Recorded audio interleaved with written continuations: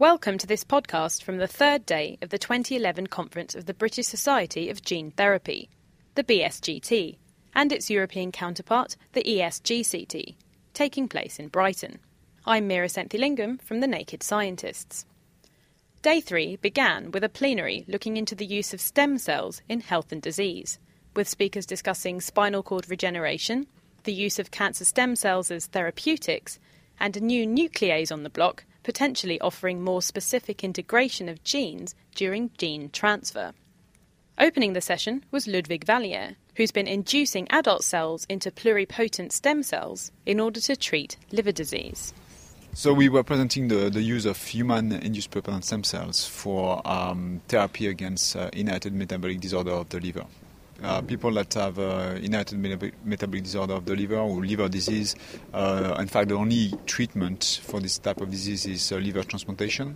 And at the moment, we need a source that can replace the liver or liver cells. And human-induced pluripotent stem cells, human iPS, and human embryonic stem cells, human ES, could represent a very interesting source of cells to produce hepatocytes that are the main cell type we try to replace in the liver.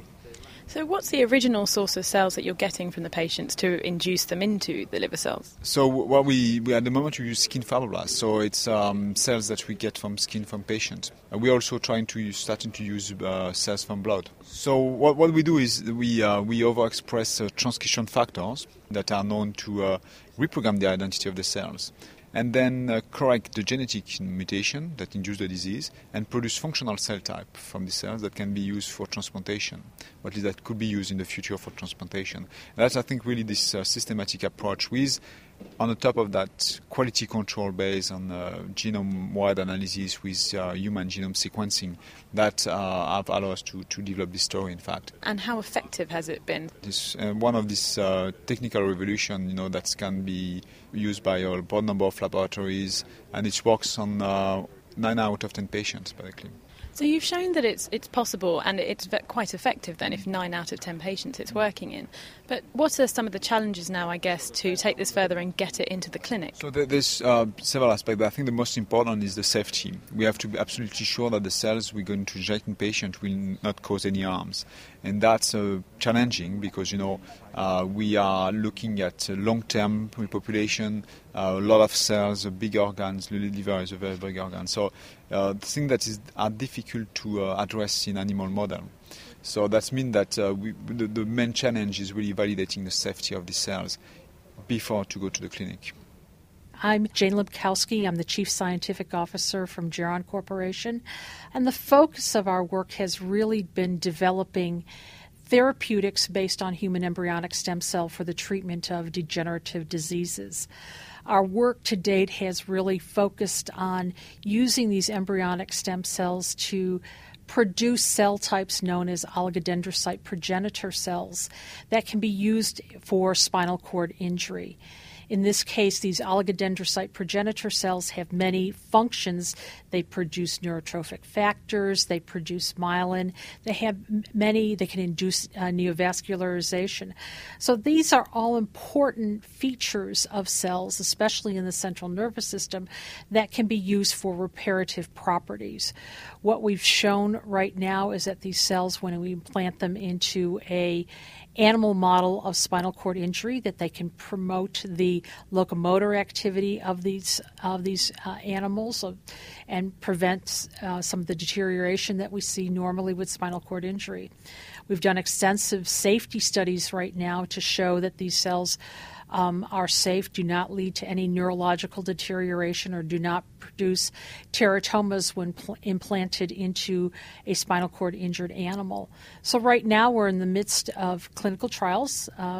We've recruited 4 patients so far with patients with complete thoracic injuries who have received these cells. We've seen no evidence of severe adverse events at this point in time after administering the cells, but it's early days, and we're monitoring these patients very closely for any signs of efficacy and any signs of safety issues. So my name is Tony Katoman. I'm at Hanover Med School, and I'm an associate professor in the Department of Experimental Hematology. My area of research is actually genome surgery, if you want to. So meaning that we develop technologies that allow us to insert very specific changes in the genome of stem cells or other cells. And in particular today, you were talking about tail nucleases. Right. There are different platforms that allow you to do this genome surgery. One is zinc finger nuclease, another one is meganuclease, and the newest one is actually the tail nucleases.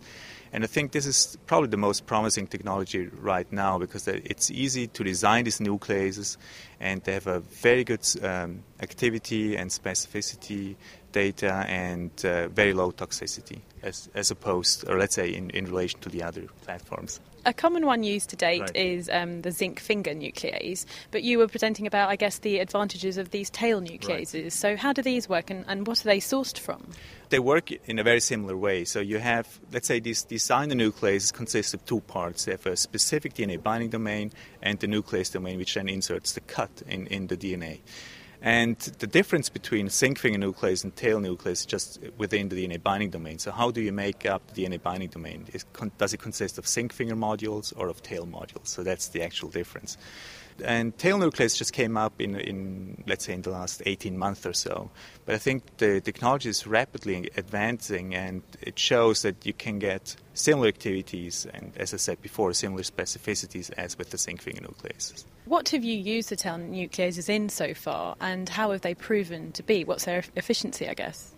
So what we have done so far is actually for instance, to knock out the CCR5 locus. The CCR5 locus, or the CCR5 protein, I have to say, is the co-receptor for HIV infection.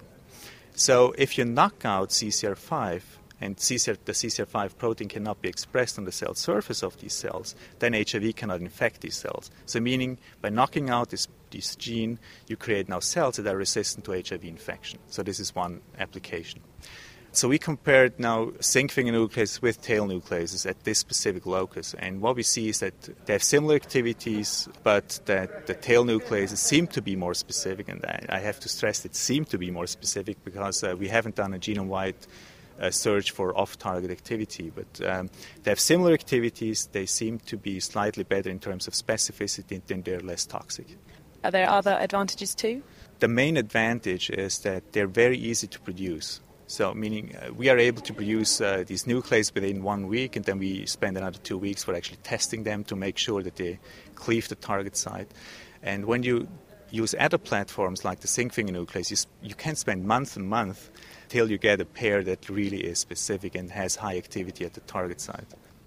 Tony Kathoman from Hanover Medical School, and before him Ludwig Vallier from the University of Cambridge and Jane Lebkowski from Geron Corporation.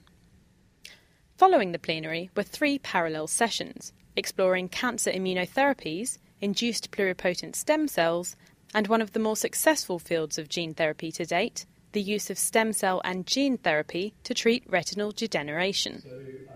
UCL's Robin Alley chaired this session, looking into the eye. Our stem cell-derived RPE transplantation may benefit some patients with macular degeneration.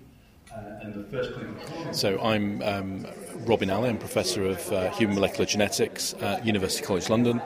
The topics that were covered were the development of photoreceptor cell transplantation, RPE cell transplantation, with the prospect of stem cell therapy, and also the development of AAV-mediated gene therapy to treat early onset photoreceptor disorders as well as cone photoreceptor disorders. And finally, the last talk in the session was about the development of gene therapy to treat a commonest form of ocular disorder, age-related macular degeneration. And you started the session by presenting your own work, which was in that particular field. Yes, and that was a project in which we're developing photoreceptor transplantation to replace lost photoreceptor cells in conditions like age-related macular degeneration. What we've been doing is building on our earlier work in which we demonstrated that it's possible to transplant photoreceptor cells and have them integrate and improve retinal function. Our current challenge is to improve the efficiency, and we've been able to do that, and show that we can have much improved function in animal models of degeneration. So this is to do with really cell replacement in that area, which another speaker presented about the use of induced pluripotent stem cells to do, I guess, such replacement as well? It is, and they're replacing Masao Takahashi focused on replacing damaged, disease of retinal pigment epithelial cells, and that would have to be at a very early stage of disease before you have the subsequent loss of photoreceptors. And in addition to the cell replacement, a lot of attention was also given in the session to the actual vectors used for gene delivery in order to target these diseases. Yes, and the focus today was actually entirely on AAV8 vectors. They're all involved studies with AAV8 vectors because it's becoming widely recognised in the field that these vectors are the most effective for gene transfer to photoreceptor cells. And the field really of ocular gene therapy is now building on the first clinical trial successes showing that gene therapy to treat an RPE disorder can be effective, but now we want to use this gene therapy to treat photoreceptor disorders, which are actually far more common than RPE disorders, but more challenging. And so the next milestone will be a clinical trial to treat a photoreceptor disorder. So my name is Alberto Auricchio and I'm an Associate Professor of Medical Genetics at the Department of Pediatrics at the Federico II University in Naples. And our work has been mainly focused on treating photoreceptor diseases which are inherited and blinding conditions. And we identified a vector, a viral vector, AAV8, which works very efficiently at transferring genes into photoreceptors. And we have provided the proof of concept that this approach rescues photoreceptor degeneration in animal models. What are some examples of the disorders you were targeting? Leber congenital amaurosis type 4 is the specific example that I am working on, but also some forms of retinitis pigmentosa. It's a mutation in a gene called the AIPL1, which has a crucial role in the phototransduction cascade, resulting in the inability of the retina to exert electrical activity, so to convert light into an electric stimulus, which is why we see. How did you set about using AAV8?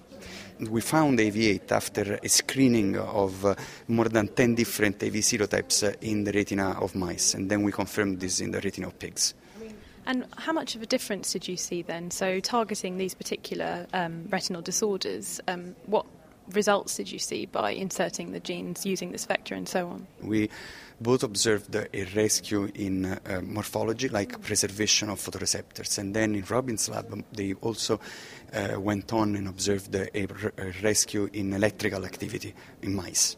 This is all preclinical, but the next step is actually now in Robin's hand, and it's to develop a clinical trial. Alberto Auricchio from the Telethon Institute of Genetics and Medicine, and before him UCL's Robin Ali.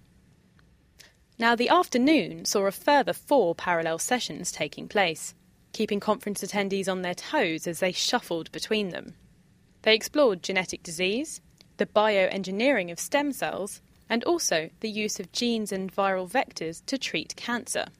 QMUL's Ian McNeish presented at this latter session. We talked about ovarian cancer and gene therapy using adenoviruses in particular, and our results show that ovarian cancers that have mutations in the genes BRCA1 and BRCA2 appear to be very sensitive to adenoviral gene therapy.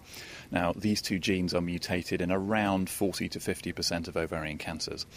And it means that women whose cancers have these mutations should be very sensitive to gene therapy. And obviously, these are the people we should be choosing to take part in our clinical trials.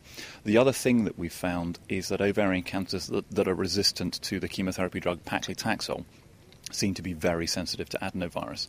And that raises 2 really interesting things. Firstly, resistance to chemotherapy. We found a whole new pathway whereby tumours can be resistant to chemotherapy that's never been described before.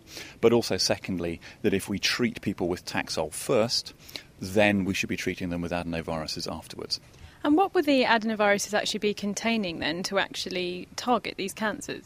In fact, the adenoviruses contain nothing. So what we've done is we've taken a small part of the adenoviral genome out so that they now only replicate selectively within cancer cells.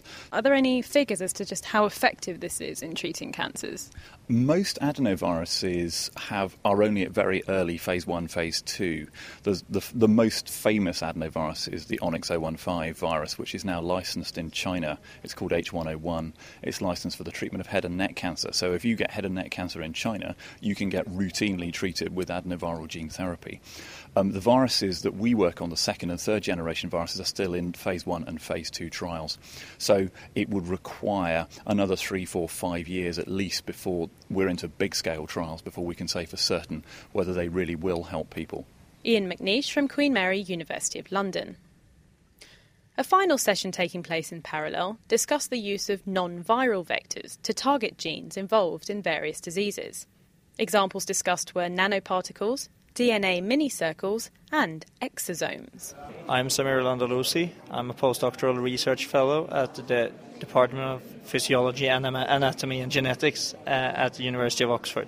What we've done is that we have loaded so-called sRNAs that can be used to silence genes, loaded them into these natural nanocarriers called exosomes that by themselves transport RNA, and we've hijacked that system and loaded them with therapeutic sRNAs to target an enzyme important in the disease phenotype of Alzheimer's disease. In this case, we've used exosomes from dendritic cells, and we are currently harvesting exosomes also from other cell types. So what's the gene that you're targeting to do with Alzheimer's? And you've mentioned that this is to silence the activity of that gene. Yeah. And one important thing is that this is nothing that is exclusive for Alzheimer's. It's just a tool to reach the brain. So it could potentially be applicable for any neurodegenerative or neuromuscular disorder. In this case, they targeted the BACE1 enzyme, which is a beta secretase important for the processing of a protein in Alzheimer's disease and the production of A beta fragments that can cause disease. So what have you seen so far in terms of the efficiency of this? So far, the efficiency is we get 60-70% silencing of our target genes in the brain. That is quite high, potentially, and should be enough for getting a therapeutic response. No, I think there are many steps to optimize. First of all, we need a robust source of exosomes, thorough characterization. We are screening new targeting ligands. The loading of the therapeutic cargo is still suboptimal, and there are lots of space for improvement in terms of loading of these microvesicles.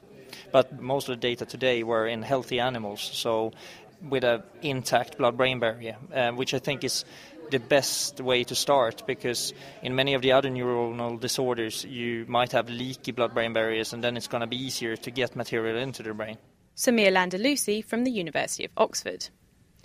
Now that's it for today's podcast, but join me tomorrow for the final edition from this series as we investigate the use of gene therapy to produce vaccines and treat infectious disease. Until then, thank you for listening. I'm Meera Senthilingam.